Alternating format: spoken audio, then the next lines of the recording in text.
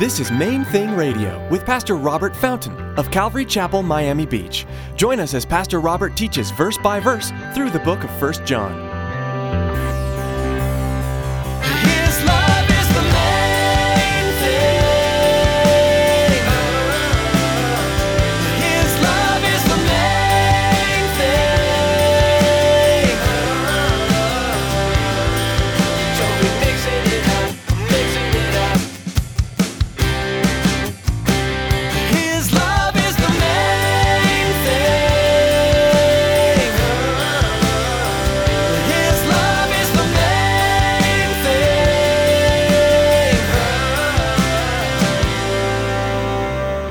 The plan is still redemption. He loves those people. He's reaching out to those people. You and I are here to reach out to them. You and I are here as part of the rescue plan, not part of judgment.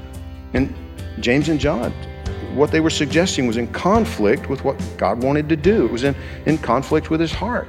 When you and I refuse to love, even in situations like that, our vision gets obscured. We can't see clearly the path which God wants for us. Once we have been walking with God for a while, it can be easy, if we're not careful, to get up on a high horse. If we forget all that the Lord has done to forgive us and extend mercy to us, we can begin to harshly judge those still lost and living in sin. Pastor Robert reminds us today that Jesus came to save the lost, and it's our job to call them home. Stick around after today's message from Pastor Robert. I have quite a bit of information that I'd like to share with you. Our web address, podcast subscription information, and our contact information. Now here's Pastor Robert with part 3 of today's message in the book of 1 John. His love is the main thing.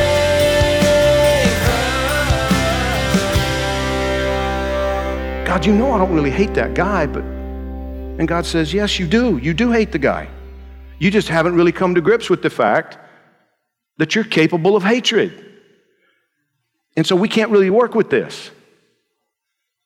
God, I'm not really a thief. I mean, I only stole that one. And God says, no, you're a thief.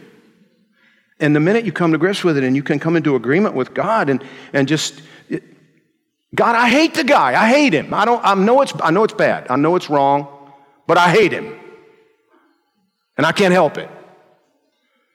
You know what God says to that? Now I got you. No, that's not what he says. What he says is, now we can go to work on it. You can't change that about yourself.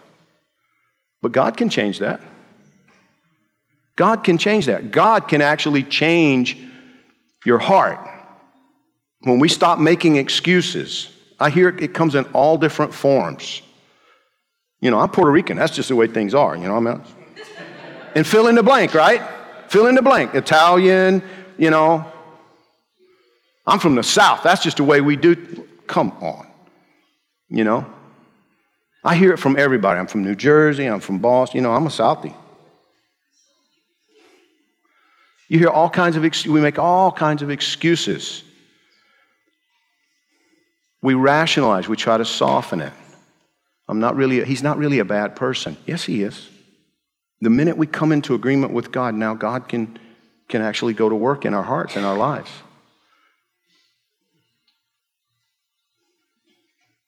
We talk about a person being blinded by hatred, and the Bible says that is a real problem. That is a literal danger. That you can be so blinded by your resentment and hatred of another individual that you don't even realize you went way off course. You are so far off course in your life. And you don't even see it because your vision has been obscured. That's literally what the Greek words say. Your sight is obscured by the hatred for this one person. Think about it. The jihadists we read about, killing people all over the place, right? I mean, how do you do what they do? We got kids in the room, so I'll restrain myself, but how do you do that stuff? Well, they're blind from hatred. It's irrational. But see, the immediate danger to you and me is much more insidious than this. It's a blindness that John knew very well. In Luke chapter 9, verse 51, Luke tells us concerning Jesus, now it came to pass when the time had come for him to be received up, that he steadfastly set his face to go to Jerusalem and sent messengers before his face. And as they went, they entered a village of the Samaritans to prepare for him. But they, the Samaritans, did not receive him because his face was set for the journey to Jerusalem. Now, quick footnote before we get to verse 54. See, the reason they were upset about the fact that he was determined to go to Jerusalem is that the Samaritans didn't believe you were supposed to worship God in Jerusalem. They had this point of disagreement, point of contention with the Jewish religious elders and with the Jewish people. They believed that God was to be worshiped over here, and the Jews believed God was to be worshiped there in Jerusalem. And if you remember the story of the woman by the well with Jesus, that's part of what she asked him about. So they're like, no, he's going to Jerusalem. We're not going to help him get to Jerusalem. No, he can't stay here with us. Verse 54, when his disciples, James and John, saw this, they said, Lord, do you want us to command fire to come down from heaven and consume them, just as Elijah did? But Jesus turned and rebuked them and said, you do not know what manner of spirit you're of.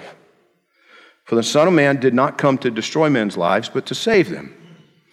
And they went to another village. Now listen, see, the church is still doing this kind of stuff today. The church is still doing this kind of stuff today. We forget that all those people that we get so angry with and so frustrated with, and they're against us and they're out to get us, and they may be. But Jesus said, but those are the people I came for. I came to save those people. I came to rescue and redeem those people. If you go calling down fire on them, we can't very well rescue them, can we? So no. That's not the plan. See, so often we as Christians put ourselves in direct conflict with the plan of God. Because for now, this is going to change at some point. But for now, we're still here. The plan is still redemption. The plan is still redemption. He loves those people. He's reaching out to those people. You and I are here to reach out to them. You and I are here as part of the rescue plan, not part of judgment.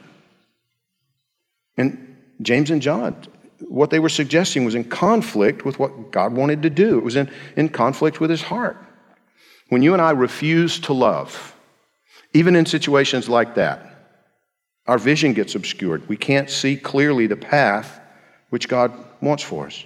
And we make choices that end up bringing negative consequences into our own lives and into the lives of other people. We don't know what manner of spirit we're of.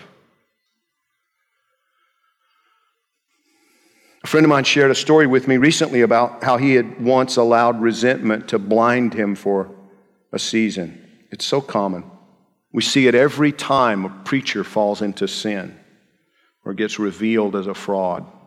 Those who had idolized that particular preacher, those who had placed him on an inappropriate pedestal in their minds, often resent the man to the point of hatred and can even develop a resentment toward the church in general. I mean, I don't know how many conversations I have had with people who have just said, I don't go to church. Why don't you go to church? I don't have to go to church to be a Christian. Why don't you want to go? Well, because this guy, right, fill in the blank, 15 years ago, he did this, he said that. Also, one guy wronged you, did something evil to you way back when, and you've written off all men of that profession? You've written off all churches because one church treated you badly? That sounds like blindness to me. My friend told me that he had really resented this former friend until one day he realized that that person's failure was not a personal offense against him. He said, I realized what he did was horrible, but he didn't do it like to me. He just did it. You know, for example, with a pastor, you look up to this guy, you respect him, you appreciate him, and then you find out that he's been cheating on his wife for 2 years, coming up preaching every week. The guy's a fraud. What a fraud. Yeah, but he didn't do it to you. Forgive him. Now, don't trust him as a pastor again. You do understand that forgiveness and trust are not the same thing. So I see it going both ways. I've been amazed at how often people, because they've idolized this person so much. I had a lady tell me, and this was about, Bob Coy, Calvary Chapel, Fort Lauderdale, who was my pastor, sent me down here 20-something years ago. And I had a lady tell me just a few weeks ago, she said to me, I don't care what he did. I'm like, wait, that's not wise. Yes, forgiveness is absolutely appropriate. Forgiveness is good. But sometimes we get it mixed up in our head. God says forgive them, love them, pray for them, but he doesn't tell you that you have to immediately trust them. That may be very foolish on your part. His love is the main thing. His love is the main thing.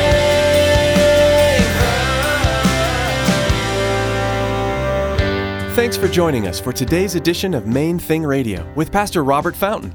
The name of our broadcast is our goal for this ministry, to keep the main thing, Jesus Christ crucified, glorified, and honored, as we study and apply His Word. Maybe you're listening right now in Miami-Dade County and you don't have a home church. We want to take this time to invite you to join us for worship. We meet Sunday mornings at 9:30, 11, and 12:30. Then again at 7:30 p.m. on Sunday nights. For more information, call us at 305-531-2730 or log on to mainthingradio.com and follow the link to the church website. Thanks, Tracy. At our website, you'll find today's broadcast to listen to or download. Also, we encourage you to prayerfully consider financially supporting Main Thing Radio. With a gift of any amount, we will send you an MP3 CD of the entire book of 1 John. A secure option for you to give has been provided via PayPal. That's all available at mainthingradio.com. Again, thanks so much for joining us today. Mark your Bibles in the book of 1 John and join us next time here on Main Thing Radio.